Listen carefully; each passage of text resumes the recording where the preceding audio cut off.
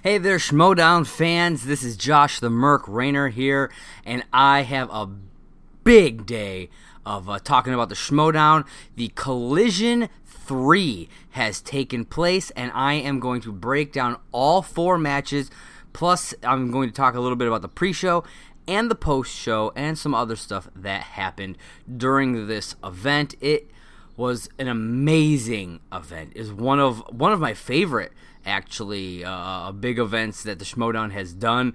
So 4 solid matches, great stuff. I'm so excited to talk about it. So, you know what I always say, let's get ready to talk Schmodown.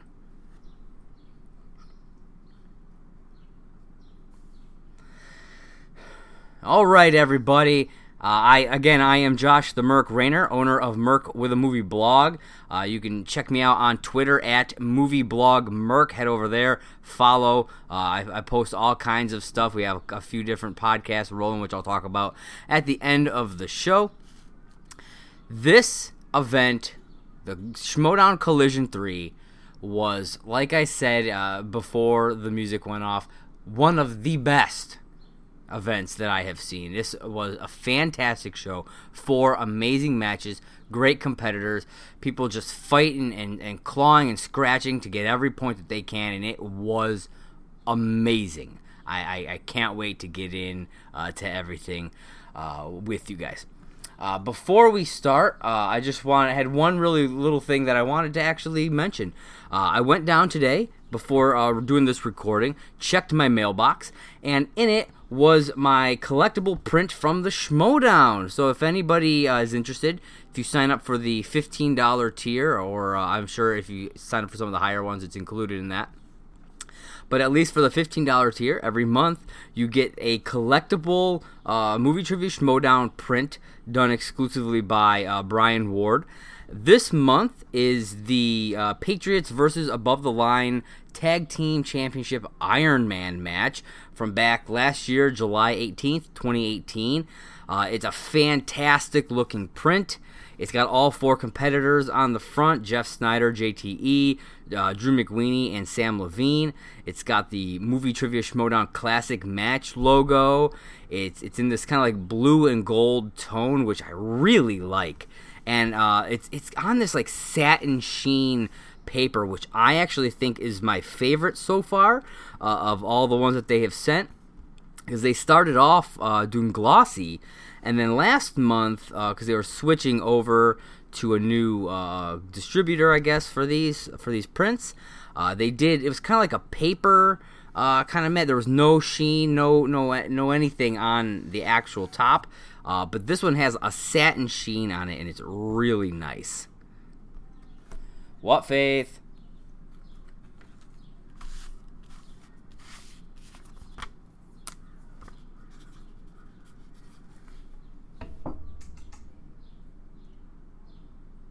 Should let the cat out.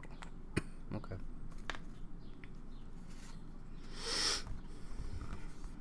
And then, if you turn it around, there's actually some stuff on the back. Now, when they first started doing these, what they were doing was they were printing all of the, I think, $2 and up patrons' names on the back. And, I mean, that was cool, but to be honest, there are so many patrons that the print had to be so small that, honestly, I needed a magnifying glass just to find my own name. So it really, I mean, it was cool to have your name on the back of it, but I don't think it was really worth, I don't think it was really worth it, in my opinion. But then, I believe it was last month's print, they actually put like the scorecard on the back where it broke down.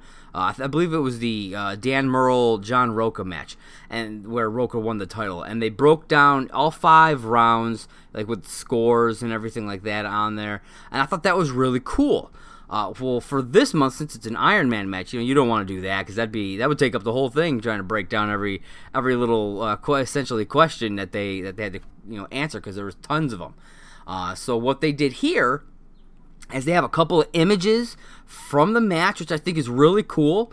And then like they put the score real big, kind of toward the middle, 57-48 above the line.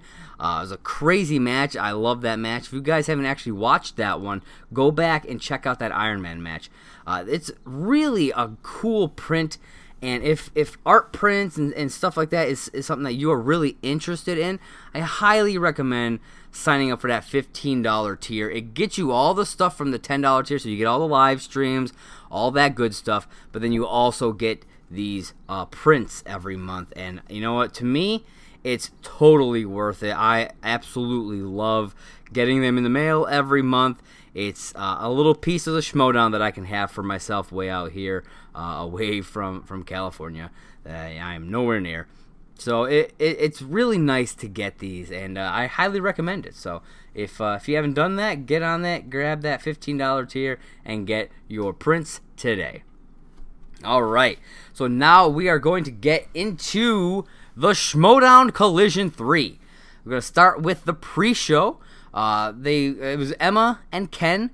They were in the Inside Schmodown set. It wasn't, I'll be honest, the pre-show did not have very good audio or visual quality. I'm assuming it's just because of the live stream capability there. They're just sitting there with a laptop and like a little snowball mic. So I get that. You kind of got to take it, because all of their equipment for, all their like live streaming equipment and all that good stuff, that's off, in the studio where they're getting set up to actually do the matches and everything. So I get it. And it wasn't that big of a deal, but it was just something that was very noticeable while watching it. The audio quality and the visual quality, not that great. So Emma and Ken, like I said, they were out there. They were joined by a lot of different guests. You had Janine the Machine. She was out there first.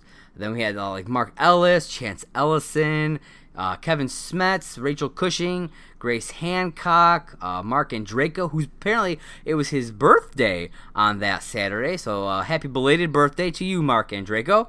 And Jay Washington was also there. They answered a bunch of questions from the fans. They were utilizing the super chat. For those of you who don't know, when you're doing live chats and stuff like that, you can do what's called a super chat, where you donate a certain amount of money. It could probably be like $1 or whatever, and they give priority to those. Obviously, if you're paying, makes sense. They're going to give priority. It's just another way to, to donate and give patronage to the Schmodown. And they were also answering questions from people who weren't donating. It's just that they would give priority to those who did, which makes total sense to me. They talked a lot about the Collision, of course, and they're just kind of having a good time. I really enjoyed it. I like that they've been trying new things with these pre-shows, with the openings. They've done different things. I remember, they had like Brad Gilmore during an event doing stuff. He's out there in the back at a table. I think it was the table incident, like the second Andrew Guy table incident thing, the second tackle.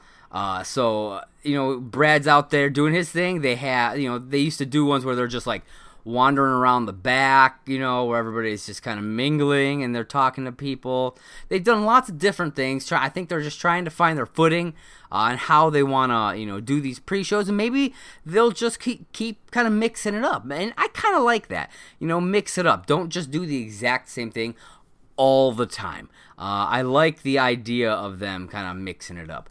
And it's easy for to use the Inside Schmodown set when they're in studio.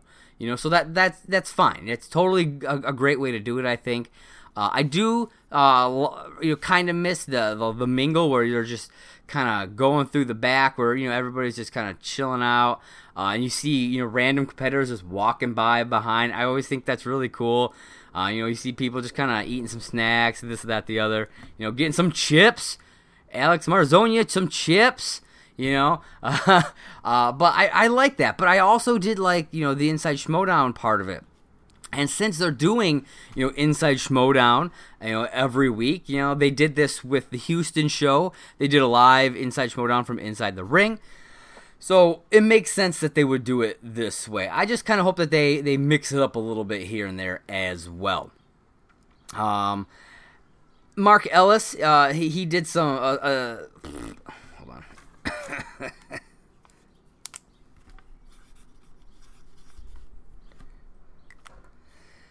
This, like I said, this was a good pre-show. I really enjoyed it. I like I said, that they're trying new things.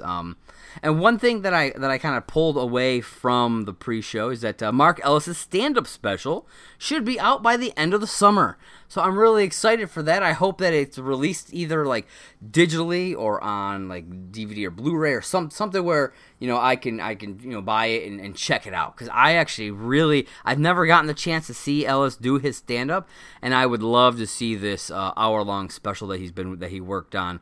And see how it came out and everything. I think that would be really cool to check out. So keep an eye out for that. He said, like I said, by the end of the summer. All right, so now we're going to get into the Schmoedown Collision 3. This event was something else. I am so excited. So we start off with an opening scene. We have Kevin Smets and Kaiser in the back. They're getting pumped for his match against Kalinowski. Kaiser leaves. Mike comes up, and they kind of do like a face-off. They're, squaring off with one another, trying to get in each other's heads. It makes me wonder, did Mike get in Kevin's head at all? I don't know. It looks like a little something going on there. So I guess once we talk about the match, we'll see what happened. Then we got a second scene. Had Tom Dagnino. He enters the building, and he's approached by Kaiser. Maybe that's where Kaiser went off to. He kind of took off, and this is the natural progression of that scene. They say that their competitor will win in the Manager Bowl that's taking place. Then Jay Washington steps up and says that that Janine will win. They're all very confident that their competitor will win. And you know what? As far as managers go, that's how it should be. You should always be confident in your players, that your players will win, and no matter what the situation is. After Jay walks off, Tom asks Kaiser if the dungeon is a sweatshop. I thought that was a really funny line, especially the way that Tom delivers these lines. He is incredible on the mic. It doesn't matter what he's doing. He is one of the best on-camera personalities that I have ever seen in the Schmoedown. It is something else. He is wild, and I absolutely love watching Tom Dagnino. Even if some of his antics at times are a little over the top, I still love watching him do his thing. So then we got a third scene. Had Dan Murrell and John Roca in the back talking about their match.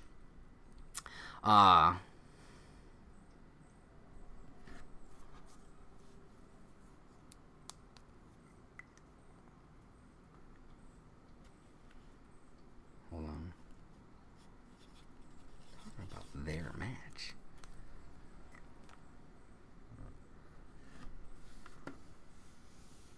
I'm assuming Roca. Okay. I'm going to start that over.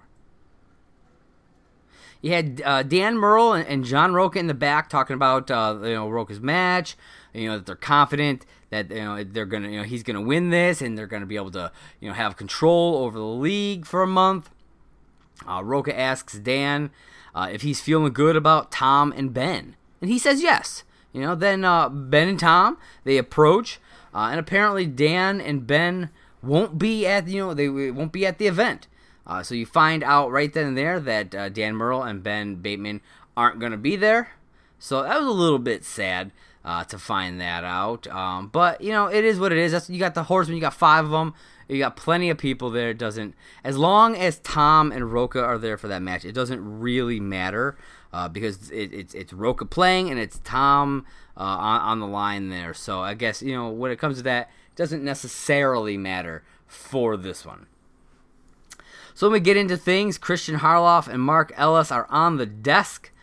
4 huge matches, and they are ready to call these crazy matches right now. But before we get into it, we got one more scene before it all gets started. Scene number 4, Eric Zipper in the back. He's doubting himself. He's not sure if he can do this. Kaiser comes up. A lot of stuff, a lot of Kaiser in these scenes. 3 out of the 4 scenes involved Kaiser in one way or another. Like I said, Kaiser comes up to him. He reassures him that he chose him for this match for a reason, and that he's going to go out there and he's going to do great things. And we will see how he does, as the first match up is the Manager Bowl. They start off with a nice promo package, and it is cut extremely well. I absolutely love it. I believe these promos are done by Nerd Chronic, by Eric at Nerd Chronic, I believe. Tell me if I'm mistaken. Correct me if I'm wrong. I think that's who does these promos, and particularly this Manager Bowl promo, it is cut so perfectly well. I absolutely loved it. It was one of my favorite promos of the night. So kudos to you, Eric, if you are the one who cut that promo. If not, whoever did cut that promo, congratulations. It was fantastic. So we start off match number 1, the Manager Bowl. I love these Manager Bowls. Manager Bowl, the Commissioner Bowl, these types of things. They're fascinating. You get to see people that you wouldn't normally see kind of competing against each other. I don't know. I've always found it interesting to see, and I'm curious as to how they'll kind of up it for next year. You know, what they'll do, if they'll maybe do another type of Commissioner Bowl or just another Manager Bowl and just some other weird stipulation. Who knows? But I'm interested to see. So the Manager Bowl has John Roca representing Tom Dagnino and the Horsemen, Stacey Howard representing Corruption, Janine the Machine representing Jay Washington, Eric Zipper representing Kaiser, and Drew McWeeny representing Robert Meyer Burnett. Eric Zipper is out first with his whole faction with him. I like seeing that. You know, this is the Dungeon. They are a unit. You know, so you had Paul Oyama, Kevin Smets, Kaiser, all coming out with Eric Zipper. I really liked seeing everybody coming out with them. Next up was Stacey Howard. She comes out with most of Corruption. No Tim Franco. He hasn't been around for a while, which I get. He's from, I think, Arizona with, the Late to the Party guys. And I believe that's where he's from. So it makes sense that Tim's not going to be there all the time.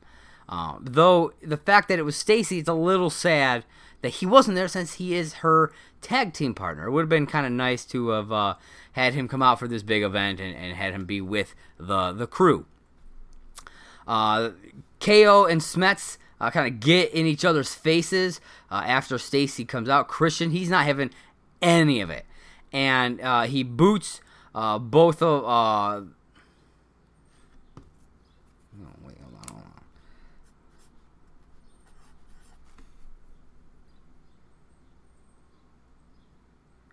Oh, yeah, okay. He boots both of them from the arena, until their match. He says, get out of here, and he threatens to boot Kaiser out if he doesn't comply with Christian's decree. So it was crazy stuff going on. The match hasn't even officially started yet. Then out comes Janine with Jay Washington. And she's rocking a fake boombox. It was kind of cool. I was like, I want to know where they got this fake boombox from. It's like cardboard-looking boombox. And it also made me wonder, like, could you have gotten a real boombox? Like, I know that those style boomboxes may be a little harder to find, but you could definitely just pick up, like, a normal boombox from, like, Walmart or something. I work at a Walmart, and we sell those. Like just like a normal style boombox. So I think, that would have been kind of cool. But this kind of cardboard, 3D, like old school looking big boombox that you keep up on your shoulder. I dug the look of it, and I thought it was really kind of cool. So I really liked that. Then out comes Drew McWeeny with Robert Meyer Burnett. Burnett, he is so excited and full of energy, and it causes this like huge smile on Drew's face, which is always fun to see. He's such a serious kind of guy, McWeeny is, and so it's nice to see him just kind of crack a smile and kind of break that way. I really dug it, and Burnett, he has just been full of life ever since he came back to the Schmoedown. I've loved seeing him back, so this was exciting. And then finally, out comes John Roca with Tom Dagnino and a giant glass chalice of what I'm assuming was wine. It looked like wine, and that's what I'm going to go with. So, so Roca's out there with his big old glass of wine, enjoying himself, getting ready for this match.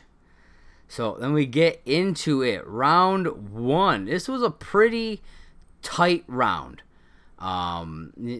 Really, only a couple of points between any of the competitors. No big upsets, no big losses here. Stacy was having issues with 2 separate markers right off the bat. So they finally got her a good marker.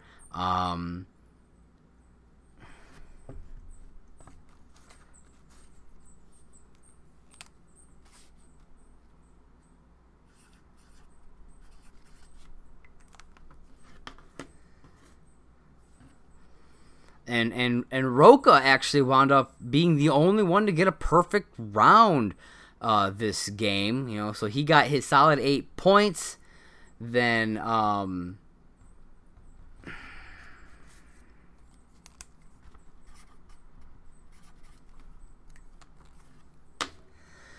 Zipper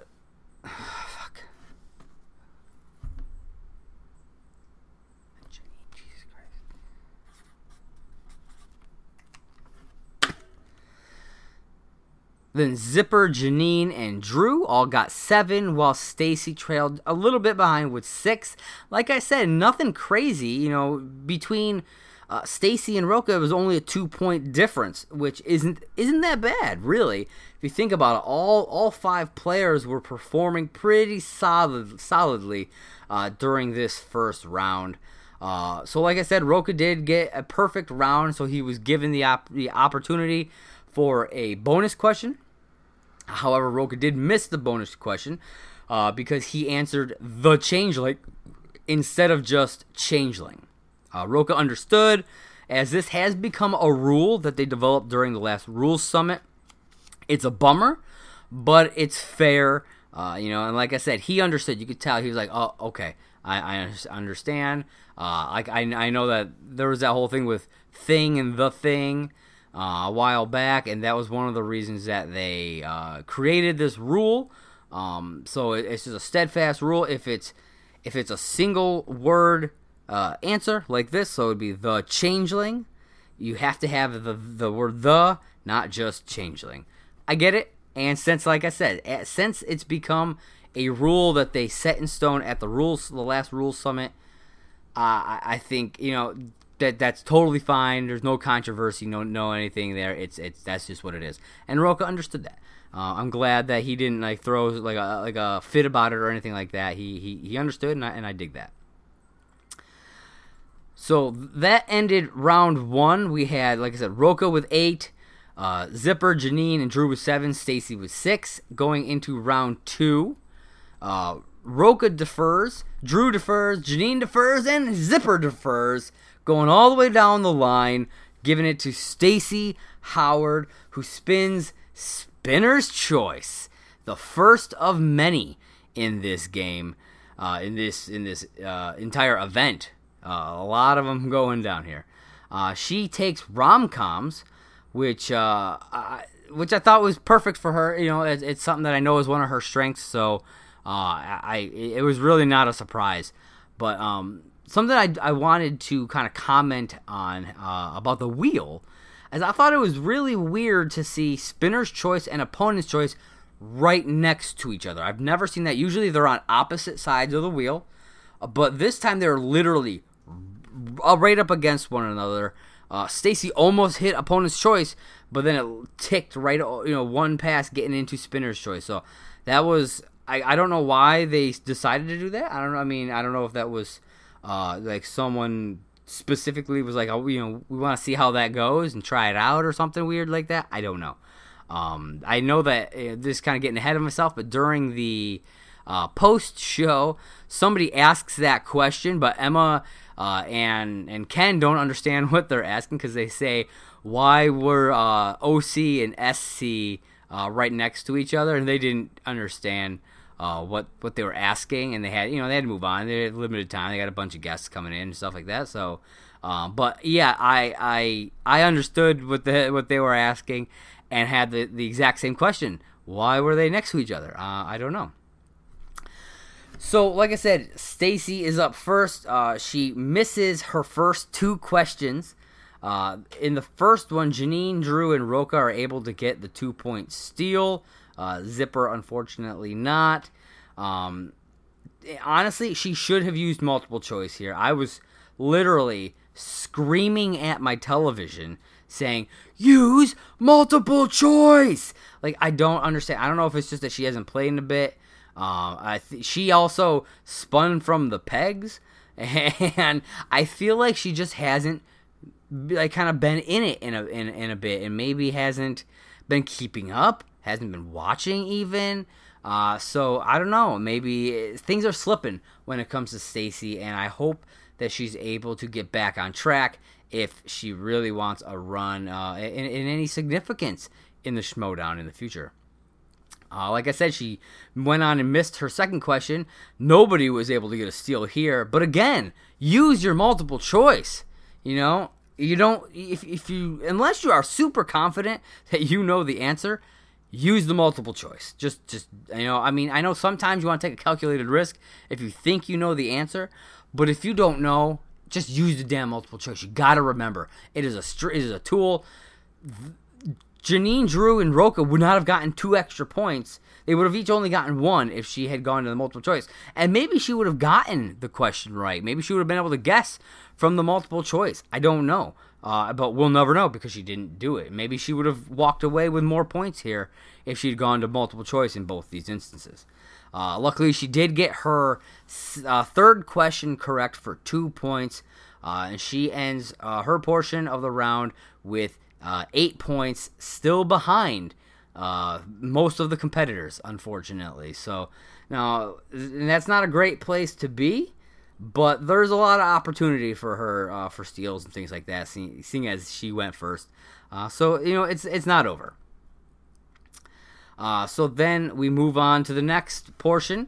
Again, everybody defers, and it ends up at Zipper, who spins Action Adventure and decides to stay with it.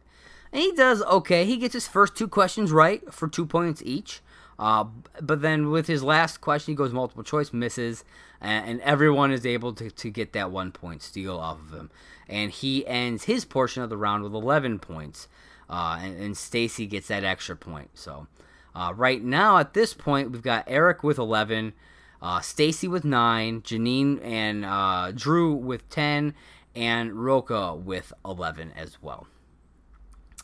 So we move on to the next one. Rocha defers, and McWeeny decides he'll just go up, and he spins New Releases, and respins to, you got it, Spinner's Choice, the second of the evening, and he takes 80s movies. So, that makes sense. He loves those decades, 70s and 80s and stuff like that. He loves hitting those. But surprisingly, he only gets 2 out of the 3. He answers his first 2 for 2 points apiece. He almost did not get the first one. He really had to pull it out. And then he missed his third question, and nobody was able to capitalize on it. So, I guess it doesn't really, it's not that big of a deal that he missed since no one else was able to capitalize, but he did miss. So, he only was able to get 4 out of the 6 points there, ending his portion of the round with 14 points. So at that point, it takes him into the lead above the rest of the competitors. So then we get down to the penultimate spin. Rocha defers, Janine goes up, and yet again, we get our third Spinner's Choice of the evening. So that's so far 3 out of 4 competitors have gotten Spinner's Choice during this match. And she takes MCU movies and nails all 3 of her questions for 5 total points. She goes multiple choice on her third question and hits it, ending her portion of the round with 15, taking her into the lead above Drew McWeeny, who just landed 14. And now it is time for John Rocha, who spins Action Adventure He has to respin because that was already taken. He hits 80s, has to respin again. Then he lands on Spielberg movies and hesitantly stays. He is able to get all 3 of his questions correct, although he had to go to multiple choice on all of them. So he only managed to get 3 out of 6 points during this, tying himself with Drew McWeeny at 14. So at this point, the end of round 2, it's 11 points for Eric Zipper, 9 for Stacy, 15 for Janine, who's in the lead, and 14 for both Drew McWeeny and John Roca.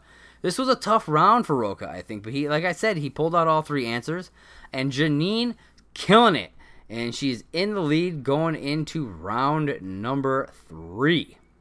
So we get into round 3, and it's a bit of a back and forth. You have Stacy and Zip going back and forth, getting their 2s, getting their 3s.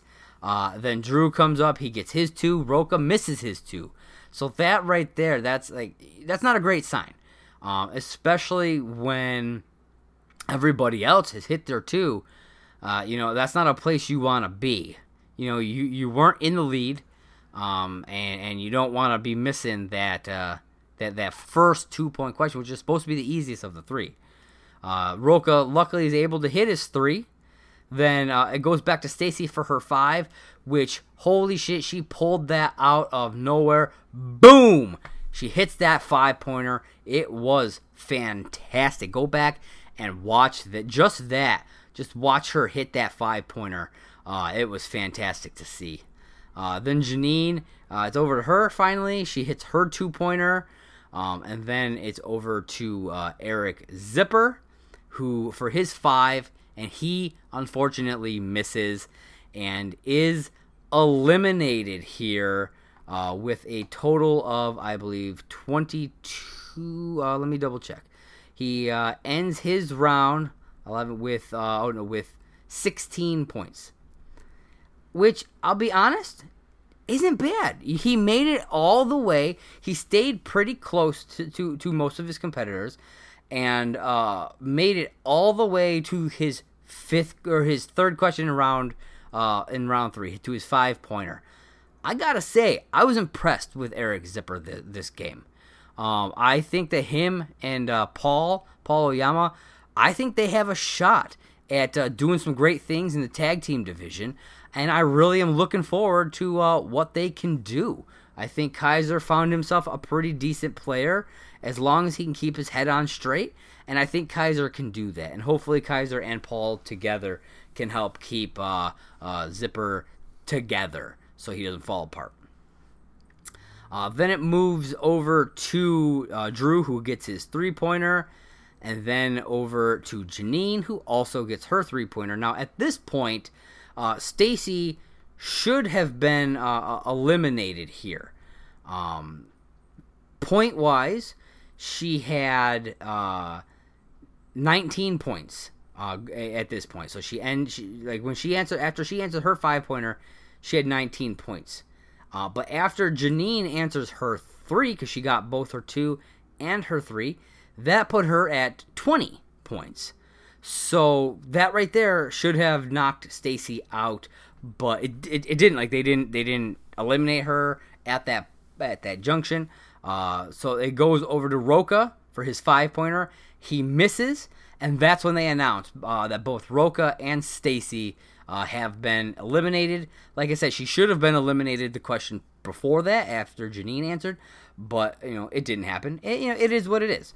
But like I said, Roca is eliminated after he missed his 5-pointer. He only ended up with 17 points this game, which isn't bad, but the fact that he missed his 2 and his 5, that was a rough round 3 for John Roca. He had a rough round 2, getting stuck with having to do all multiple choice there, and then had a rough round 3 after having a stellar round 1. So you never know what's gonna happen in the Schmodown. You could have the best round 1 of your life, but then everything can just kind of fall apart in the remaining rounds. So never get too cocky when you're playing this game. Then it goes back over to Drew for his 5-pointer. And then it comes down to Janine the Machine for her 5-point question. If she hits it, she wins the Manager Bowl, and Jay Washington gets control of the league for a month. If she loses, if she misses, Drew McWeeny gets control or wins the match, and Robert Meyer Burnett gets control of this league for the month. And unfortunately, Janine the Machine misses her 5-point question, ending the match. Drew McWeeny with 24 points, and Janine the Machine with 19 points. This was a hell of a friggin' match. Drew McWeeny wins. Robert Meyer Burnett and the family are now in charge of the league for a month, which I'll talk about later when that will actually start. Everybody did exceptionally well. Like I was talking about Eric Zipper, how well he did. Stacy and Roca both did very well, but Janine is the one I want to talk a little bit about. She just blew it out of the water for me. She did so fantastic here, and I gotta say, I am thrilled that how well she did. I really think we may see some title picture for Janine in the future here. Maybe with the tournament coming up, maybe she'll plow through that. I mean, I have a lot of faith that Janine can really rise up and possibly take that title, man, or at least get close and become one of those top tier, high echelon players that everybody talks about. So I'm thrilled, and we'll get to see a whole lot of her for this upcoming week.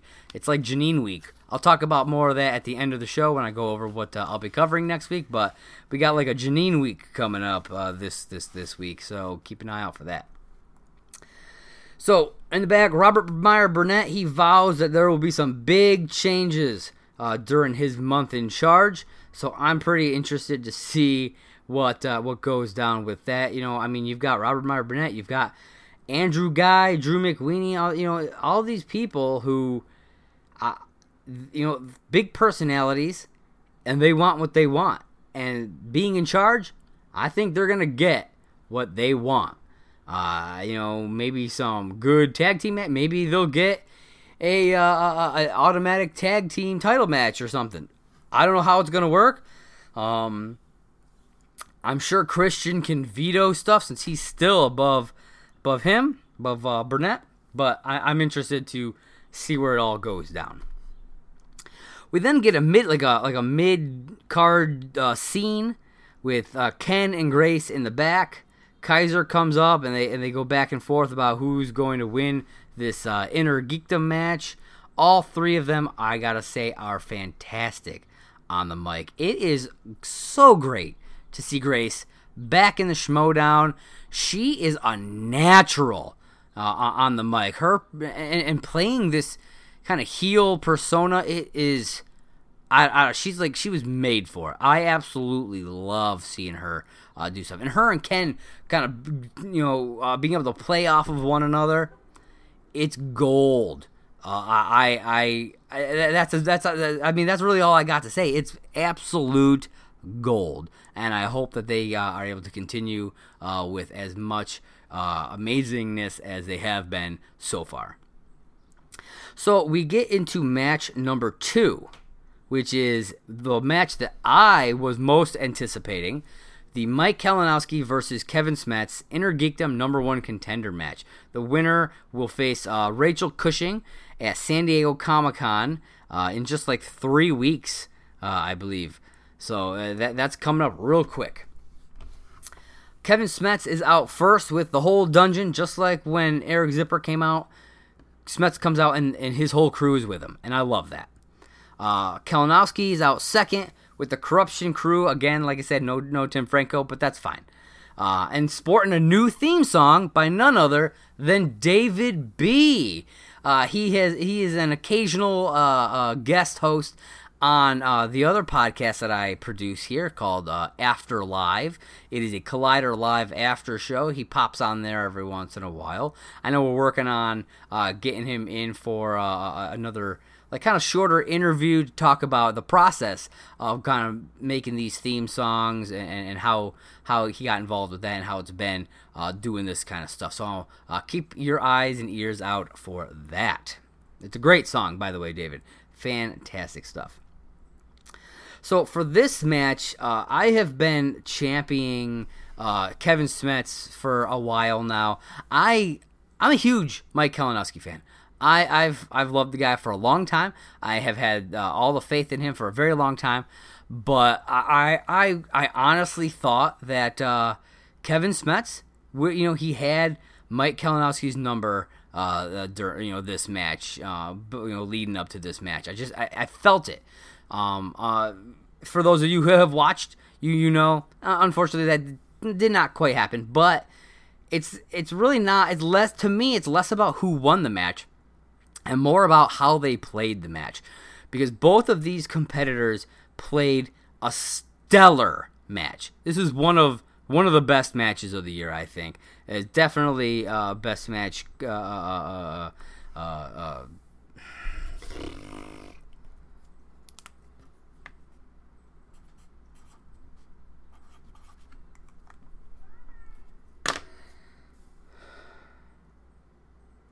It's definitely a best match contender for the Schmoedown Awards. So I really dug that. So we get into round one. Okay, they had a stellar match overall, but their round one was a little bit lacking. They both had a little bit of a rough start. It wasn't insanely bad or anything like that, but it was a little bit rough. When you have players like Mike Kalinowski and Kevin Smets, you expect 8, 9, maybe even perfect rounds from these guys, but you wind up 6-7 in favor of Kevin Smets. He's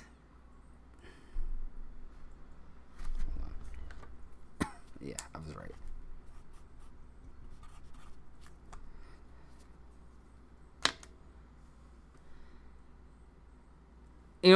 It wasn't a horrible round, 7 points, but when you look at it, it's out of 10, so 6 out of 10, 7 out of 10.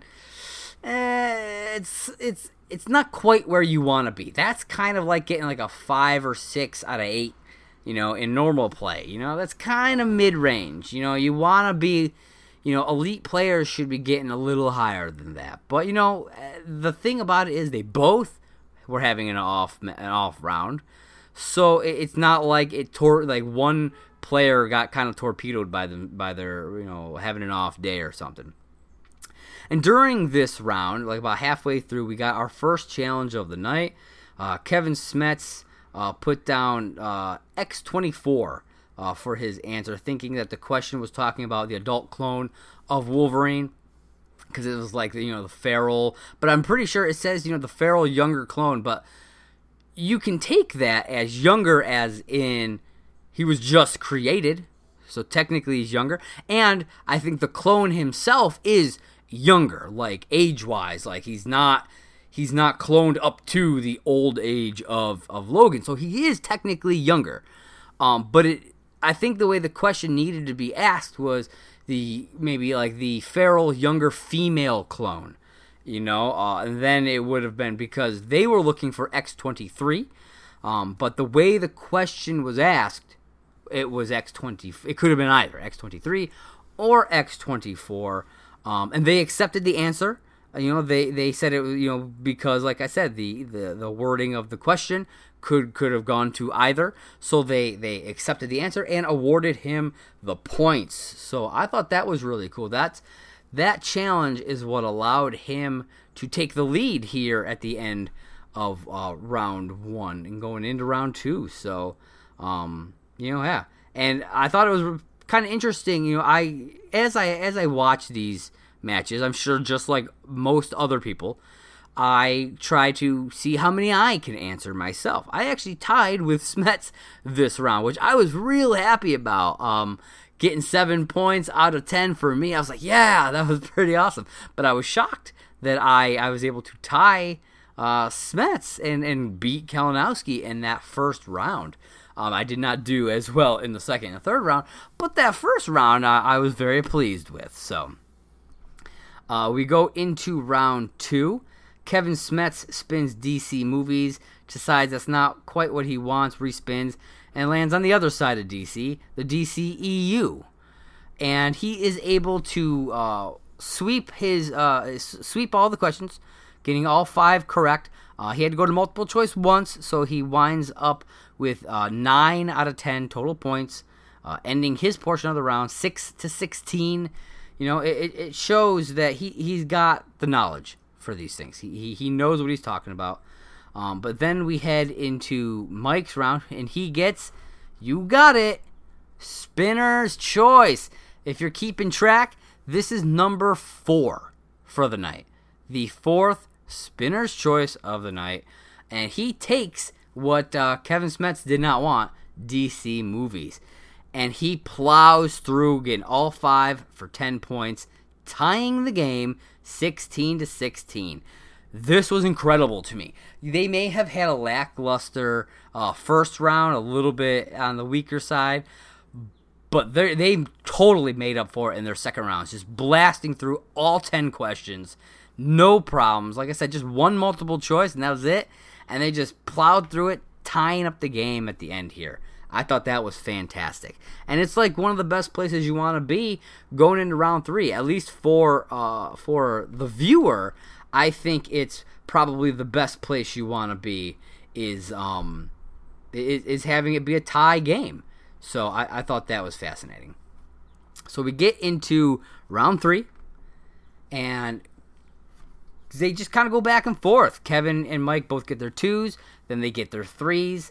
Then it comes down to the final questions. Kevin Smets' 5-point question. The question, I believe, was what were the final words of Green Goblin in the Sam Raimi Spider-Man film? That's paraphrasing. I believe that's what the question was. And he says, "Don't tell Peter," and right away he knows he was wrong. Because for one, it doesn't make sense. He's talking to Peter. He knows that Spider-Man is Peter at this point in the movie. And, the answer was, don't tell Harry. So, like I said, he knows that he screwed up here. And it was a hard miss. And like I said, he knew it. And it's the thing that costs him the match, because Mike goes on and hits his 5-point question without a problem. Hold on. What the fuck? Weird.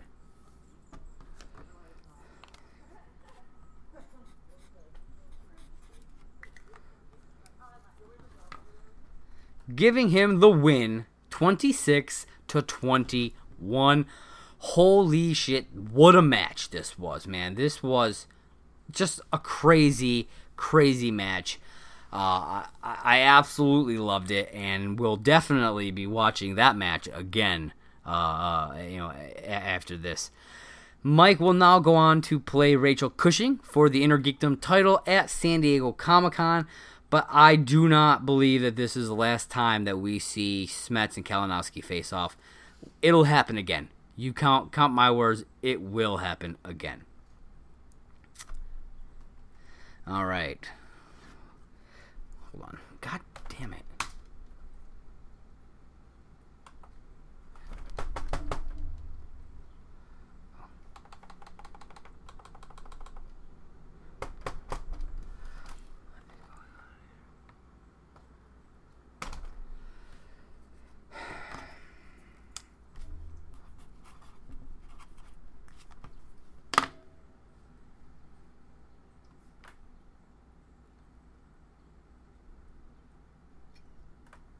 What's going on? I don't like it.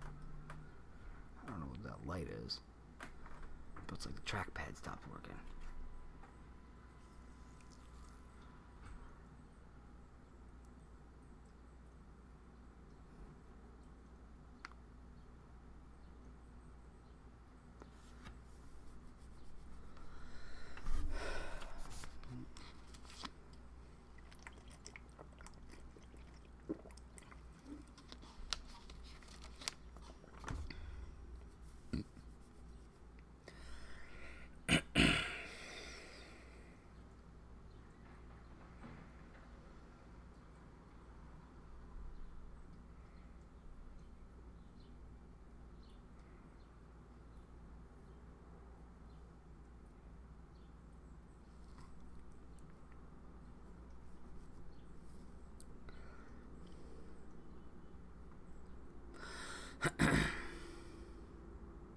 And going into the post interviews, Mike was very emotional. You could see it.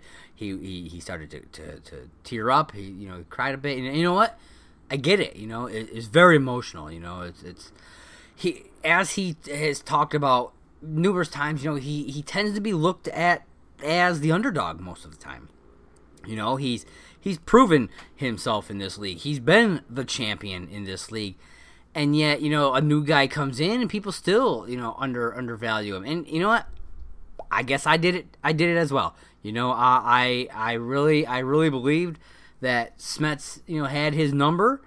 But, I guess sometimes experience really pays off. Being here a lot longer and doing this game a lot longer in these high pressure, situations really paid off, I think. And so I totally get why he got so emotional. So I kind of like seeing that from him. It's nice to see that this game means that much to him. It's not just a game to these people. It's a way of life. You could think of it that way. And that's how it should be. It should be taken as seriously as any sport, as any competition. You want to win, you train, and you build your knowledge base so that you can compete and win and show that you have what it takes to be on the top. And yeah, getting emotional when you're able to prove that you have what it takes to be on the top. I totally get that, and it's well warranted, and I'm so thrilled for Mike. Like I said, I was rooting for Kevin, but I've always been in Mike's corner for a very long time. I've been rooting for Mike Kalinowski, even way back in the day when everybody was calling him, white bread and vanilla pudding and all that stuff. I still had his back. I love, DC Movie News and everything. I kind of modeled the DC Comics News podcast that I run after that show because they do such a great job and he's so fantastic on it. So, he's a bit of an inspiration, and so it is definitely nice to see him be able to come out on top here after everything. So that I was very, very thrilled in general. Like I said, I was a little bummed because I did want to see Kaiser, continue that streak. He was just dominating, and I just kind of wanted to see that streak go on and just tear through because I knew that Smets and Cushing would have just a phenomenal match. But I still think Mike and Rachel will. They always do. They always have great matches. And I think, them facing off for I think it's the fourth time, the third in Inner Geekdom, but the fourth overall, I believe. It's going to be something special. This is it. Mike needs this. He's got a lot on the line reputation-wise here. And I believe he really does need to win this. And I gotta say, seeing at the end of the match, seeing Mike and Kevin hug at the end, that was something special. They respect one another a lot. They both have these crazy training routines where they study the way they study and stuff. And they understand each other. They're very similar, and they like I said, they understand each other. So it was really. It was a heartwarming moment. I absolutely loved it. So I'd like to see more stuff like that. But yeah, I really dug that. You can see Smets was devastated. But there's nothing to hang your head on, man. You did fantastic. Yeah, mistakes happen. You pick yourself up and you move on. You got look at John Roca. He is one of the best players in this league. Mount Rushmore status for this guy, and he's got Bespin, he's got Jane Fonda. there's a lot of stuff, there's blemishes, on his record. But this guy, he picks himself up by his bootstraps, he dusts himself off, and he fights harder to get back on top and to get away from those blemishes, It's like, yeah, people may still joke about Bespin or Jane Fonda and stuff like that, but he proves time and time again why he deserves to still be in this league. He's a fantastic competitor, and so is Kevin Smets. And I think that that's what he needs to do. You take a rest, come back, dust yourself off, and hit the books and get back to training. Hit that dungeon, and you'll come back better than ever, man. You can't. They say you can't truly appreciate, the good things in life without the bad. So you can't really appreciate the beauty of a win without feeling the heartbreak of a loss. So now that you felt that, you'll be even hungrier to come back and hit those wins and climb back up and take that title. I believe it will happen. I believe that he is a future Inner Geekdom champion.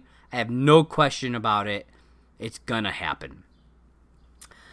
Also, I have to say, during the post interview, Mike chugging a can of Orange Crush, kind of like poking a little bit at the Crusher, at Rachel. I thought that was brilliant. And Jen kind of poking at him about product placement, not having the label out. That was also pretty funny. But yeah, that was great. I love that. So it was good to see him kind of joking around like that. And obviously, he brought that just in case, because you never know. Because what would have you wouldn't have been using it otherwise if you had lost. So obviously he was confident, and he brought that because of that. So we are going to head into match number 3. We are halfway through this crazy event. A lot of stuff going on. Hop onto Twitter at MovieBlogMerk. Hashtag Talkin' Schmodown. TALKIN Schmodown. Talkin' Schmodown. And let me know, out of these 2 matches so far, what was your favorite? You had the Manager Bowl, you had the Inner Geekdom. Which one did you like the best? And did your picks win the match? So far, neither of my 2 picks had won their matches going forward or going into here. I had John Roca winning the Manager Bowl, and I had, obviously, as I've said, Kevin Smets winning Inner Geekdom. Neither of them took the win, but who knows what'll happen in the future. But going into match number 3, my luck turns around because my pick for match number 3 is the winner. So match number 3 is Liz Shannon Miller versus Paul Oyama in a singles division number 1 contender match. Liz came out first, no flair, just right to it, which I can respect that. Not everybody needs a big entrance or anything like that. So I like that. She just comes out, does her thing, waves, everything, sits down, gets ready. Then Paul comes out second with the dungeon, like I said, with the other 2 competitors, with Eric Zipper, with Kevin Smets. The entire dungeon comes out because they are there for their crew, and I love it. The dungeon is a family. Not the family, but a family. But I absolutely love seeing them all just come out together to support their members. Kaiser had hell of an event during this time. He had 3 competitors, all 3 competitors in 3 separate matches. It was Kaiser time here. So far, he hadn't been able to capitalize, but let's see what happens here. So, we get into round number 1. Paul Oyama, he does extremely well here. He ends up with 7 out of his possible 8 points. Liz Shannon Miller, however, not so good, only landing 4 out of 8. One of the questions, she wrote down World of Warcraft instead of just Warcraft. Unfortunately, you don't get that that answer. A little too much information can hit you. It's very similar to the like Changeling, the Changeling. It's like got to get the title right kind of a thing. And the movie wasn't called World of Warcraft. It's just called Warcraft. So Unfortunately, she was not able to get the points there. Blew through some JTE rules, and didn't get the answer correct, unfortunately, later on in that round. Honestly, if you can't get it, if you're in round 1 and you use a JTE rule and you still can't get it, move on. Because you're probably not going to get it. Don't blow through 2 JTE rules in round 1. That's never a good sign to me. So, because you may need them later on. You may need them. This was a really rough round for Liz Shannon Miller. The round ended 7-4 in favor of Paul Oyama. 4 points is not a good place to be after round 1. So we get into round number 2. Paul defers, and Liz spins comedy and decides to stay. She nails 3 out of her 4 questions for 5 total points, misses number 3 after going to multiple choice, and Paul is able to steal 1 extra point, ending that portion of the round 8-9 in favor of Liz. It was a decent round for her, but that steal did kind of hurt a bit. When you're already down by 3, you don't want your opponent to get any steals in round 2. Because it makes it that much more difficult for you to catch up. So like I said, she's in the lead, but only by 1 point, and Paul still has his 4 questions to go. So Paul spins Scarlett Johansson, respins and lands on Kurt Russell, which we apparently find out during the post-show that Kaiser had been quizzing them, and they went through I think he said 40 Kurt Russell questions or something like that before the match. So I thought that was kind of crazy. He landed on Kurt Russell. They had just been studying it. So, and I mean that happened with Kalinowski as well. He talked about how with his 5-point question, they had just went over those Star Trek movies with that composer. And how many, what he had done and everything. So, literally right before the match. So, it was still fresh in his mind. Same goes here. It's all about the luck, what you're studying, how you're doing it. And I believe they get to see what's on the wheel, beforehand. So, they're able to kind of maybe do a little quick refresh before the match of the categories that are on there. And that's a great strategy. It absolutely is. If people aren't doing that, then that's a detriment to them. They really should be doing stuff like that. So Paul goes on to answer all 4 of his questions. He only went to multiple choice once, so he was able to get 7 out of 8 total points, ending round 2 15-19. Liz Shannon Miller is down by 6 at the end of round 2, which is almost an insurmountable amount to get over. You have to talk to Frankie Numbers over at the Schmodown Rundown, but I don't know how many people have ever come back from a 6-point deficit. I'm sure it's probably happened, but it's rare, if ever. That's not something that most people can come back from. So we get into round number 3. Liz hits her 2, but misses her 3. And then goes on to hit her 5, luckily, because if she had missed her 5, it would have been a TKO for Liz Shannon Miller. So it's forced back over to Paul Oyama. Okay, so before Paul answers his 2-point question, the score is 15-16. So Liz is up by 1 point, and Paul just needs to answer 1 question, and he'll take it. And he does right here with his 2-point question. Paul Oyama wins the match and will now go on to face Dan Murrell for the singles title. I found out actually just earlier today that match will actually take place on July 19th, on that Friday right before the San Diego Comic-Con Inner Geekdom match. They'll be airing apparently the Dan Murrell Paul Oyama title match will happen July 19th. So keep an eye out for that. I'm pretty interested to see how that all goes down. Yes, Faith?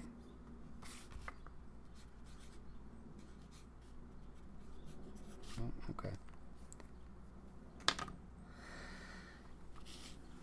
And Liz may have struck out here, but I gotta say, she talked about it. She'll return for the tournament, and I'm still excited to see what she can do. I know everybody kind of touted her as like the next Ethan Irwin. It's touted that she knows more than even Ethan Irwin knows, but she hasn't really shown that yet. Maybe she's just getting used to things here and the way the game works. It's like John Schnepp back in the day, rest in peace, big guy. He was a super knowledgeable dude, knew a lot of stuff.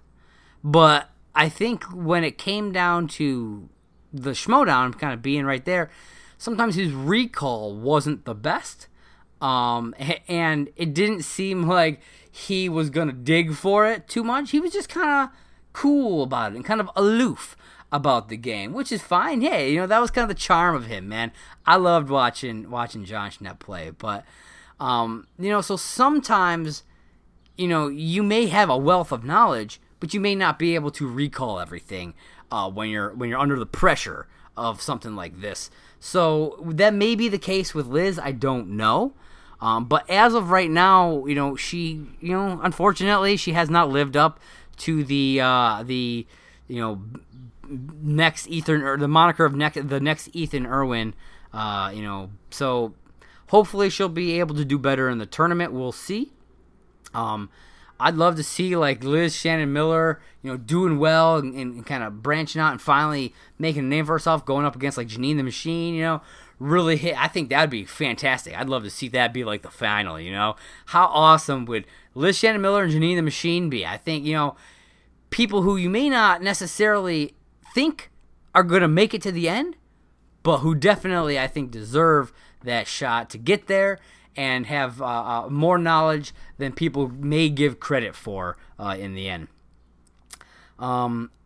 Also, I've said this a lot since he's debuted. I don't really like Paul Oyama, and this is the character. I don't like the character of Paul Oyama. I don't know the person of Paul Oyama, so I don't know if he's like his character in real life or not. So I cannot judge the person. But as far as the Schmodown character, the competitor that we see on screen, I do not like him. And that's fine. He's a heel, and I'm sure that he wants people to not like him. That's kind of the thing when it comes to being a heel. You want to get booed, then you're doing your job right. And so, with that said, I may not like him, but I gotta say, I respect his win, and I like that he didn't trash talk Liz, or really all that much Dan. I mean, he did call him Danny Boy at one point, and I don't think that's gonna sit well with Merle, but he wasn't like really trash talking him the way that like Andrew Guy did, and does with people in general. Also, I thought it was kind of funny that Jen accidentally hit Paul in the sunglasses with the mic. I think Kaiser was like, "You trying to blind my guy here?" I thought I was like, "Holy jeez, what's going on here?" She's just like, "Boop." Like, I think he was just a little too close. I think he was bent down a little too close. And when she went to raise the mic, it just clocked him. Luckily, he had sunglasses on. Otherwise, it probably would have popped him right in the eye. All right, so now we're going to head into the main event. Match number 4, the Odd Couple versus the Shire Wolves in a tag team title rematch. Before I get into this final match, I just want to say... oops.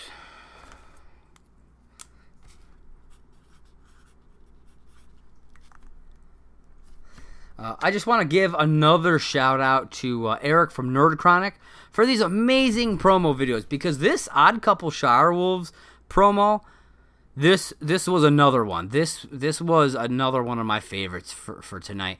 Watching this one actually got me a bit emotional watching it. I was shocked. Like, I usually don't get like actually emotional watching these promos, but this one got me. It's a big match. It's an important match. These are 2 amazing teams, 4 amazing competitors. It doesn't get much better than this. I am so glad that this was the main event. This man, this was such a good match. Both matches that the Odd Couple and the Shire Wolves have had have just been amazing, to say the least. And I really think that they outdid themselves here, and they capped off this event with just a fantastic match. So the Shire Wolves come out first. No crazy entrance like usually they do, like a big entrance, costumes and stuff like that. But no, just them in their Shire Wolves t-shirts, ready for business. And I really dug that. Like they lost their titles and they were ready to come back and get them. No theatrics, just knowledge and getting in there and doing their thing. And I really dug that. The Odd Couple came out second with Roxy, and then Jeff comes out wearing this like weird rainbow dress, blowing bubbles. He cracks me up with these crazy odd, quote odd entrances. I have really grown to love watching Jeff come out. Like he never did this cool, crazy stuff when he was with the Patriots. I think it was Mark Andreyko and them really just bringing out a more fun, energetic side to Jeff Sneider, even if it seems a little embarrassing. Like if you're walking down the street with this guy, you may get a little embarrassed. It's one of those things. But I love watching him do his thing, and he's a great competitor, and he's entertaining. So needless to say, hey, I gotta say, I love the guy. So we hop into round number 1. And for the most part, this is a pretty solid round. We got...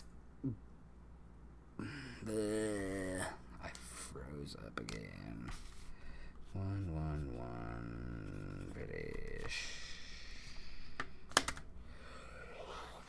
Ooh. We had both Mark and Jeff getting 6 out of 8 points. Rachel was 7, almost getting that perfect round. But unfortunately, Clark Wolf, I don't know what was going on with her today during this round. She only got 2 points out of, a total of 8. 2 points. Luckily, Rachel did as well as she did, but, at the end of round 1, they're down by 3. It's 12-9 going into round 2. And that's a rough place to be. It's not where you want to be. It's just not. So we get into round 2. Odd Couple goes first, and they spin Leonardo DiCaprio, and they decide to stay with it. And they get 5 out of their 6 questions for 10 total points. But they do miss one of their questions. They go multiple choice, aren't able to get it, and the Shire Wolves nab a 1-point steal, ending that portion of round 2 22-10. If the Shire Wolves are able to sweep their round, they could tie it, and they almost do this. So they go up, they spin Festival Darlings, decide to respin, which I think is a good idea. Festival Darlings, it's only been up there a couple of times. It's only been chosen a couple of times, or spun a couple of times, I should say. So theoretically, it shouldn't be too deep. But the thing about it is, you don't know what movies it's gonna be. It's Festival Darlings. These could be kind of obscure movies. You don't know. It could be not so obscure movies. But the safer bet is to kind of move away from a category like that unless you're forced to take it. So they do. They respin and they land on directors, which is, I think, a good choice for them because they are able to get all 6 of their questions for a total of 11 points. They had to go to multiple choice once, ending round 2 22-21 in favor of the Odd Couple. So like I said, they almost were able to get that tie. If they hadn't had to go to multiple choice, they would have tied the game there at the end of round 2. But hey, they went from a 3-point deficit to a 1-point deficit, and I think that's damn good. So now, after seeing that round 1 where Clark not doing so great, it's good to see a round like this. This is the Shire Wolves that I know, only 1 point behind, but, anything can happen in the next 2 rounds. You got the betting round, the speed round, and anything can happen in those rounds, as we will see coming up. So we go into the betting round, And the category, just like in their first match, mixed bag. As we'll see going toward the end, this was kind of a mirrored match to what we saw the first time. So we get mixed bag. Question was, in Fast Times at Ridgemont High, who plays popular senior Brad Hamilton? They both wager 2 points, and they both get the question correct for 2 total points, ending round 3, 24-23. So it's just going back and forth. These are top tier teams right here, man. They are some of the best that we have seen, that we are seeing, and I gotta say, I am thrilled that Mark and Jeff and Roxy got teamed up during Anarchy, because they have become one of my favorite teams in the Schmoedown. I am so happy to see what they have been able to do. So we get into round 4. It's the speed round. Shire Wolves nab the first 2. The Odd Couple nab the last 2. But it's that middle question. Andraco answers before the question is fully asked.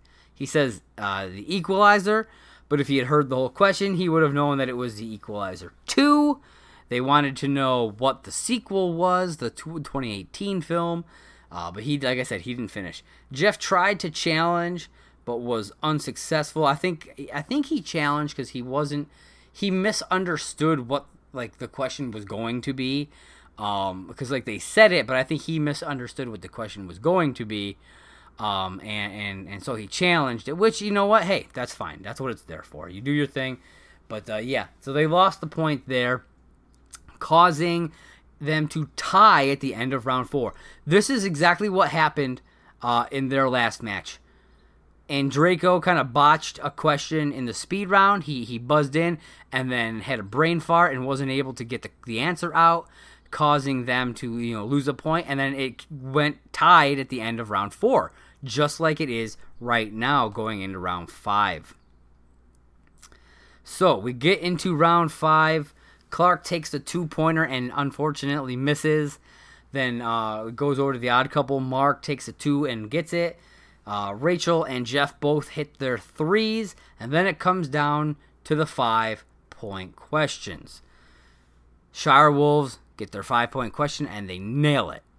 And so if the Odd Couple hits their 5, they will walk away with the titles. They will retain their titles yet again.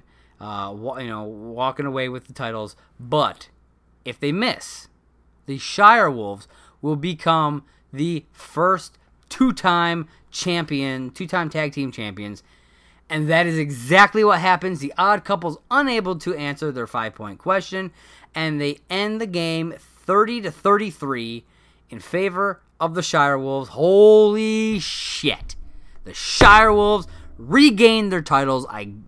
This was a freaking wild match. I can't believe how similar this match was to their first one. And it just shows how good and how evenly matched these two teams really are. It was something else. The Shire Wolves are the only team to win the title twice. And now Clark joins Jeff Snyder as the only players to win 2 tag team titles. This was definitely a mirror of their first match, and I really dug it. I really wait, hold on.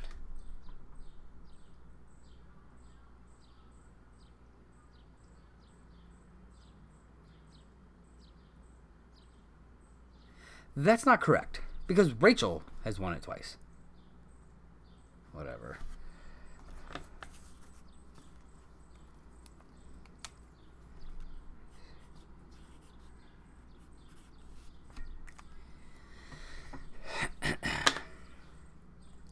The Shire Wolves are now officially the only team to win the title twice. That is impressive. It's like, yes, technically you have to lose in order to win it twice, but the whole thing about that is like, you look at the Patriots, right?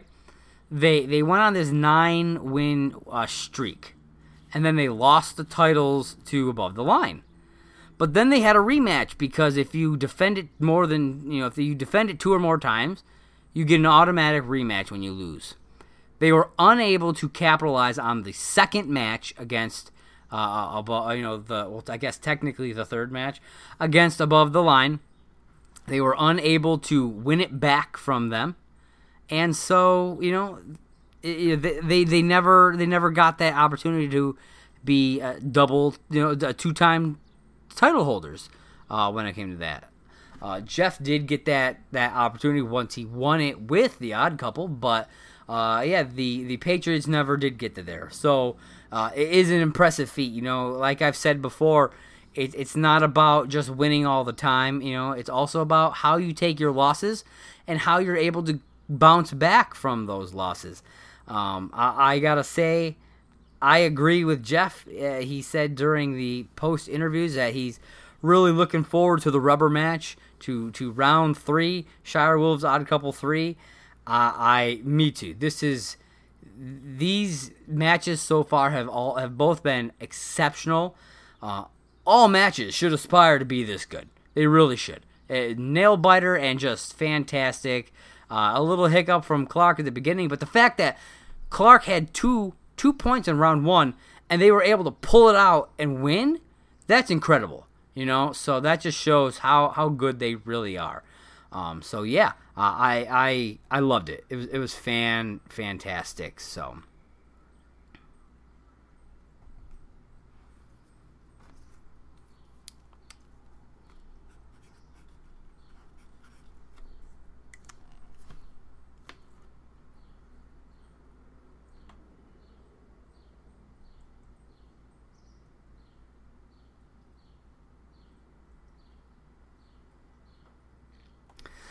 And that wraps up everything for the actual event for all 4 matches of the Collision. It was a fantastic match, or fantastic show, a fantastic event. Christian put on a hell of a show. I've been loving season 6. It's definitely like they keep touting it. It's the magic season. It has been something special, and I'm excited to see what they do in the latter half of this year. So we get into the post-show. They did, like I said, they did a pre-show, they did a post-show. It's set up on the same set as the pre-show at the Inside Schmodown set with Ken and Emma there again. The quality, definitely better this time around. A little bit of, some hiccups here and there, but overall, the quality, especially the sound quality, was a lot better during the post-show. So first up, they had the Shire Wolves. Rachel... She's more focused on teams. She talks about this a little bit. She's more focused on teams and her geekdom, and less so on the singles, which I totally understand. I would love to see her become the triple champ, but she needs to focus. You don't want to be, all of a sudden focusing on the singles lead and then lose it on the other 2 divisions and lose your titles. You want to at least keep, I understand being a triple champ would be fantastic, but being a double champ is pretty damn good too. And you want to be able to keep those titles. And something was brought up. It's like, are the Shire Wolves the greatest of all time? Are they the GOAT team? And I feel like it's probably between them and the Patriots. The fact that they are now double champs, that definitely puts a strike, like a win in their column for it. I think that if they can defend again, maybe win another match or 2, I think that it'll be solid. If they can hit the record, just get up to that 9 wins as a team. I think that's it. I think you got it. If you can defend it again and not just lose it at your next time, if you can defend it a second time, I think that they have the strongest chance of being called the greatest team of all time, the G-Tote. Whatever you want to call it, the G-Tote, the Totes Magoats. That's totally what they'll be. But yeah, so I definitely think that they are, at minimum, one of the greatest teams of all time. Then they had Mark Ellis come out. The game has definitely changed since his heyday. He even says, back when he played, all he needed was his wits and a carrot costume. And, it's true.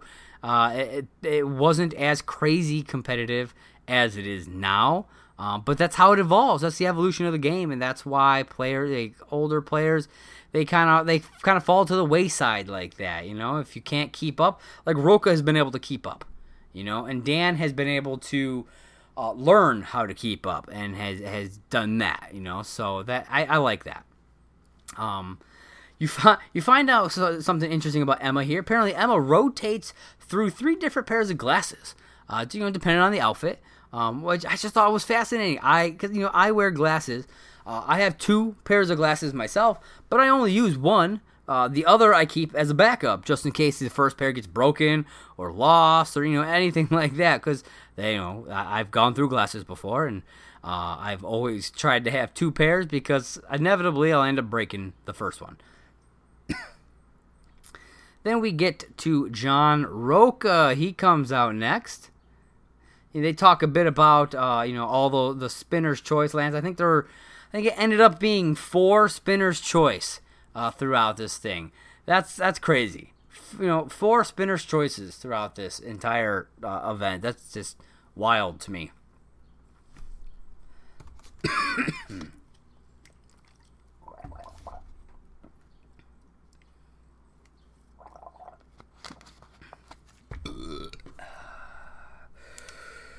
I've been talking pretty steadily for the last hour and a half.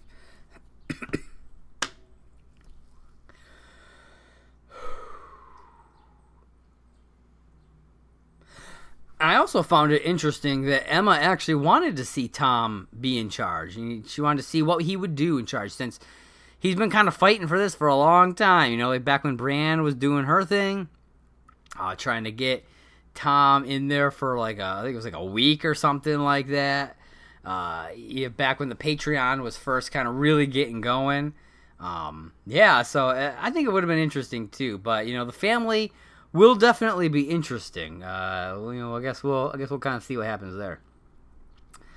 Then Mike Kalinowski comes out next. I love how much Mike just loves this game, and how he just gives all the props to Kevin Smets.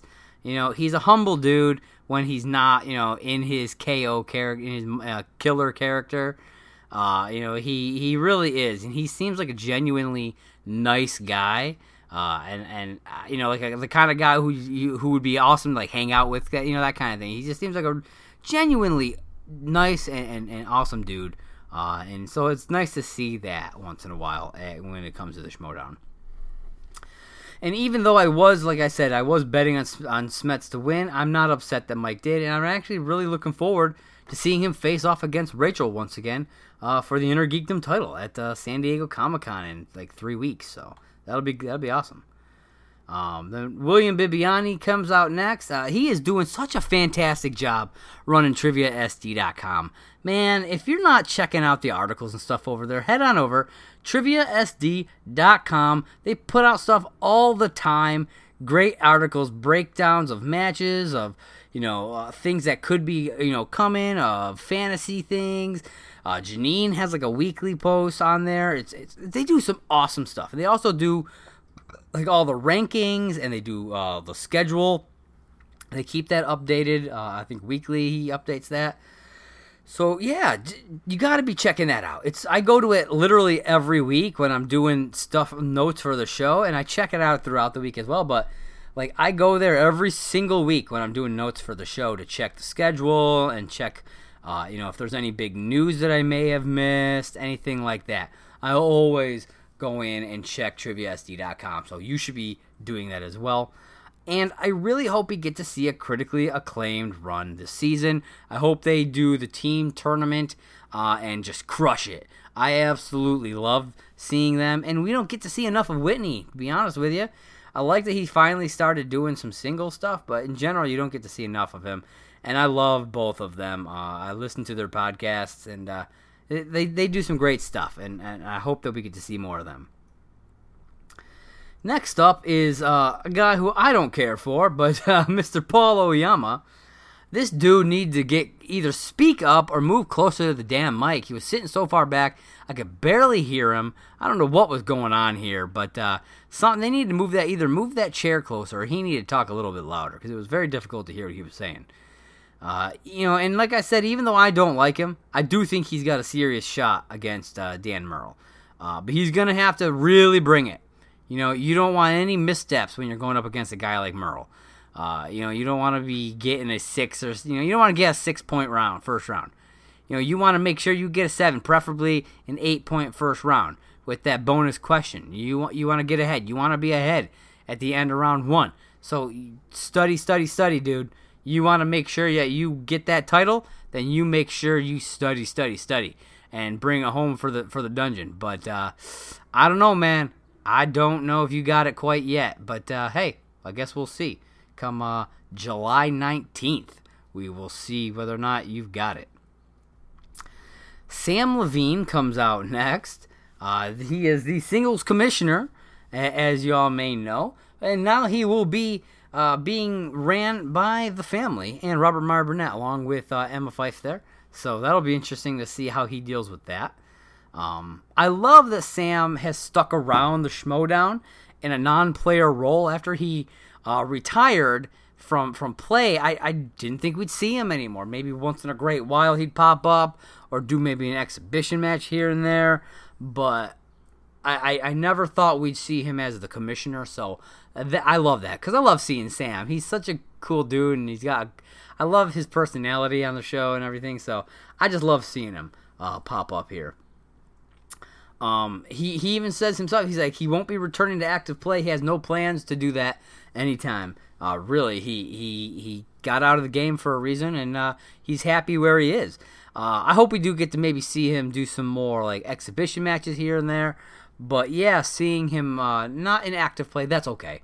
That's, like I said before, I'm glad he at least stuck around. So we do get to see him do something. So I like that.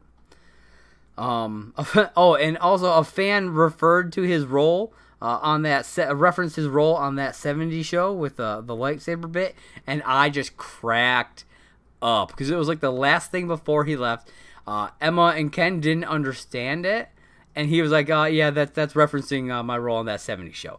And then he just took off, and I was like, oh my god, that's like, I understood it, and it was fantastic. And then he said it, and I loved it. It was great because I love that show. That 70s show is one of my favorites. So next up is Kaiser. He's definitely one of my favorite personalities on the show now. He's definitely working his way up there for possible manager of the year. I really think at the moment that it's between him and Roxy, but let's see what Burnett can do. Let's see what Robert Meyer Burnett can do in this month. If he can do some stuff that really impresses me, really, shows me, that he's got the stones for all this, and let's see how his team does, his faction does for the rest of the year. You never know. He could be that dark horse pick coming in. You never know. And also, I agree with Emma. I love that he stands by his players no matter what. It's like, how we saw during this event, all 3 matches that had a member of the dungeon, him and every member of the dungeon came out with them to support their teammate. And I love that. I think that's fantastic. It really shows like a brotherhood, a family kind of mentality. And I love it. I really hope that continues. The next person to come out was Jen Sturger. She's such a fantastic interviewer. I'm so glad that they were able to get her to essentially take over the backstage. You almost never see anybody else do backstage interviews. It's very, very rare to see anybody else do anything backstage. And she's so good at it. I'm so glad that we got Jen Sturger to do this. And she is awesome on the mic and funny as hell. So, she has a lot of experience doing stuff like this from her time, working in the wrestling industry, and she's also a comedian, like a stand-up comedian as well. So, her being comfortable on the mic and being funny and all that it makes sense. It totally makes sense, and I love it. Our second to last guest for the post show is Tom Dagnino. He is such a crazy character, man. I love this guy. I couldn't stand him for such a long time. And then he really just kind of grew on me. Just like Jeff Snyder, he really kind of grew on me as well. But yeah, I love that he's taken this like face turn, and it really works for him. He's got this kind of like, almost like mysterious cockiness about him, but it's just him. It's not him being cocky. It's just Tom being Tom, and I really dig that. I like that he's not doing Finstock anymore. He's just Tom Dagnino, and I really like that a lot. And then our final guest was the chairman himself, Christian Harloff. He talks about how he really wants to expand the Schmoedown in a big bad way. Things like a TV Schmoedown, a sports Schmoedown, a wrestling Schmoedown, stuff like that. How they need they need their own studio really to do a lot of this stuff. So hopefully they'll be able to do that. I gotta say, this is one of the things that I've always talked about. Like if I were to win the lottery, like if I were to win like the Powerball, and I had like $200 million, something crazy like that, I'd set aside like 10 or 15, in a separate account, and I would essentially fund the Schmoedown for like a decade. Give them like $1 million or so every year for a decade, and just kind of see how it goes from there. That's the kind of thing I would love to be able to do. Obviously, it's kind of a pipe dream, but it's something that I would love to do because this is a product.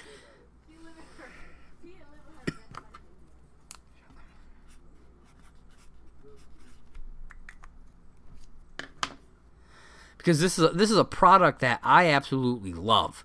It's become a big part of my life, and I would love to be able to give back more than just the $15 a month that I'm able to right now. So he also announced, they've got 4 big live events left coming up. We've got the San Diego Comic-Con live event.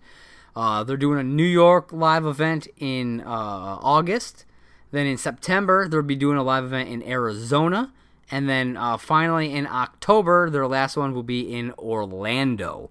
So make sure to head over to theschmoedownlive.com. Get your tickets for any of the available events that they have up right now that you would like to go and see. Chris said his goal for next year is for 12 to 16 live shows. So, a minimum of 1 per month. So it's like essentially the way I'm looking at it, you got 1 per month plus like the 4 big ones. So you've got the Spectacular, you've got the Free for All, you've got the Collision, and then maybe like one other really big one. I know they've been talking about stuff, maybe like some sort of like Survivor Series style one, because the Spectacular is their WrestleMania. The Free for All is their Royal Rumble. The Collision, I guess, is kind of more like their SummerSlam. It's set during the summer. So they really need like a Survivor Series type of an event. And I think there are definitely ways to do a Survivor Series style match. Maybe have, you got 2 teams of 5 competitors, okay? So you start them off one-on-one. Maybe you have a certain number of questions. Maybe you're doing 10 questions, okay? And whoever comes out on top, or whoever gets the lowest number or amount of points is out, and then the next player from that team comes in, and it just goes until there's 1 team left, and that team is the winner. I think that could be interesting. It could be done. It'd be kind of essentially like an Iron Man style where you're just answering questions, but instead of just those 2 people the entire time, you got 5 people, and it's cycling out like every 10, maybe 15 questions, something like that. I think that would be fascinating, really. I'd love to see something like that. So he also announced that they have a new wheel coming. It's apparently already built. It was supposed to be here for the collision, but it wasn't able to get there. But it is on the way, apparently. So that'd be awesome. They got a new wheel coming. I'm excited to see what it looks like and everything like that. I gotta say, I love all of the Collider Live shout-outs that we got via the live chat. Like the "It's an illusion, fuck you!" That was hilarious, and Christian just started laughing when those came up, and I thought it was awesome. I really enjoyed it. And on a side note, as I was prepping to record, I was kind of finalizing my notes. I decided to hit up Christian's Twitter and kind of see if there was anything last minute that I needed to pop in here, any news that kind of hit. And there was one thing that he posted that I was like, this has to go in. I have to mention it. And it is that Christian has officially announced that he has decided that Robert Meyer Burnett's reign over the league will begin starting July 15th. So July 15th, so 2 weeks from now, Robert Meyer Burnett and the family's reign over the league that will start then, and then it will be a month from that. So this will encompass the San Diego Comic-Con live event. So I'm interested to see if something crazy happens during that.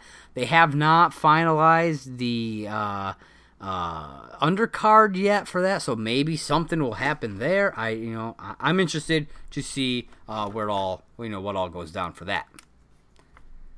What's up, Faith?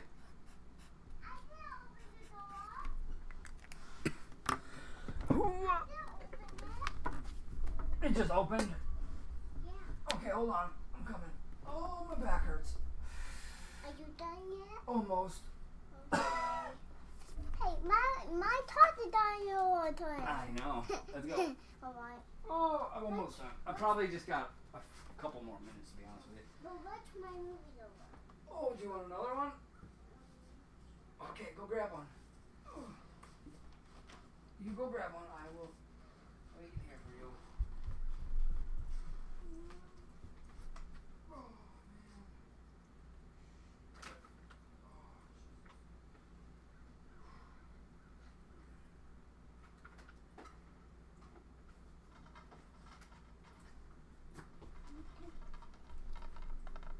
Mama, poo poo blah blah.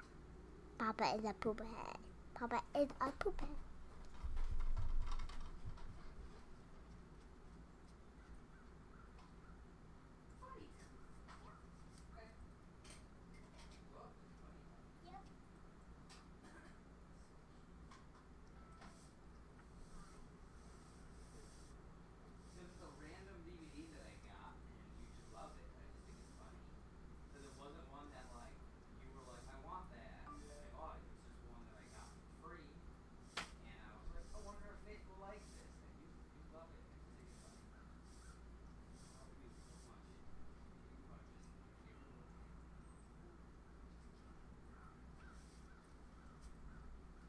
But the cat is my favorite cat. Yeah. Aww. That's very cute. Really, Sai? I'm going to shut the door again. Okay. You got that.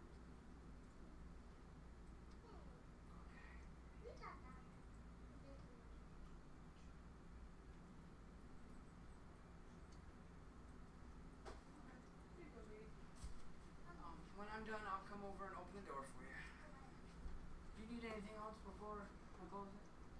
You okay for now? You're what? If you're hungry, then you just have to wait till I'm done. Because I'm almost done. And I'll get you something. Okay. What? Okay.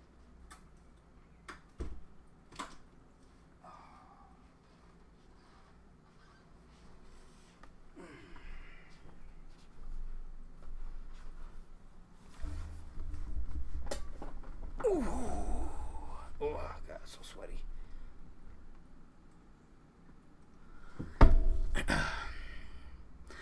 All right, and that wraps everything up for this amazing event, the Schmodown Collision 3. Such a great event. Please, everybody, hop on to Twitter at MovieBlogMerc. Use the hashtag Talkin' Schmodown, TALKIN, Schmodown, Talkin' Schmodown, and tell me, what was your favorite match of the night? Was it the Manager Bowl? Was it the Inner Geek number one contenders match? Was it the singles number one contender match? Or was it that amazing tag team title match between the Shire Wolves and the Odd Couple? Let me know on Twitter. Please follow me there and check out my other podcasts there. We've got all kinds of good stuff there. We've got the After Live podcast, which is the unofficial Collider Live After Show. And just started a brand new one called Go Get That Rose. It is a bachelorette kind of recap show where two of the hosts from After Live, they got together and they're just sharing their love of The Bachelor. One of them's kind of new to it, so it's kind of awesome to hear his take on things. So it's Sarah and Jay Wade over on Go Get That Rose, talking Bachelor Nation for all you fans of that. So be sure to check out all that stuff. And next week on Talkin' Schmodown, as I said a little bit earlier, this upcoming week is the week of Janine the Machine. We've got the tag team match of the Time Machines versus Paddington 2. So it's Janine the Machine and Ethan Irwin versus Paddington 2, which I believe is Matt Adchety and Alonzo Duralde. Then we have Janine the Machine on Friday. We have Janine the Machine versus Mike Kalinowski. And then we have also Inside Schmodown with, you guessed it, Janine the Machine. That's right.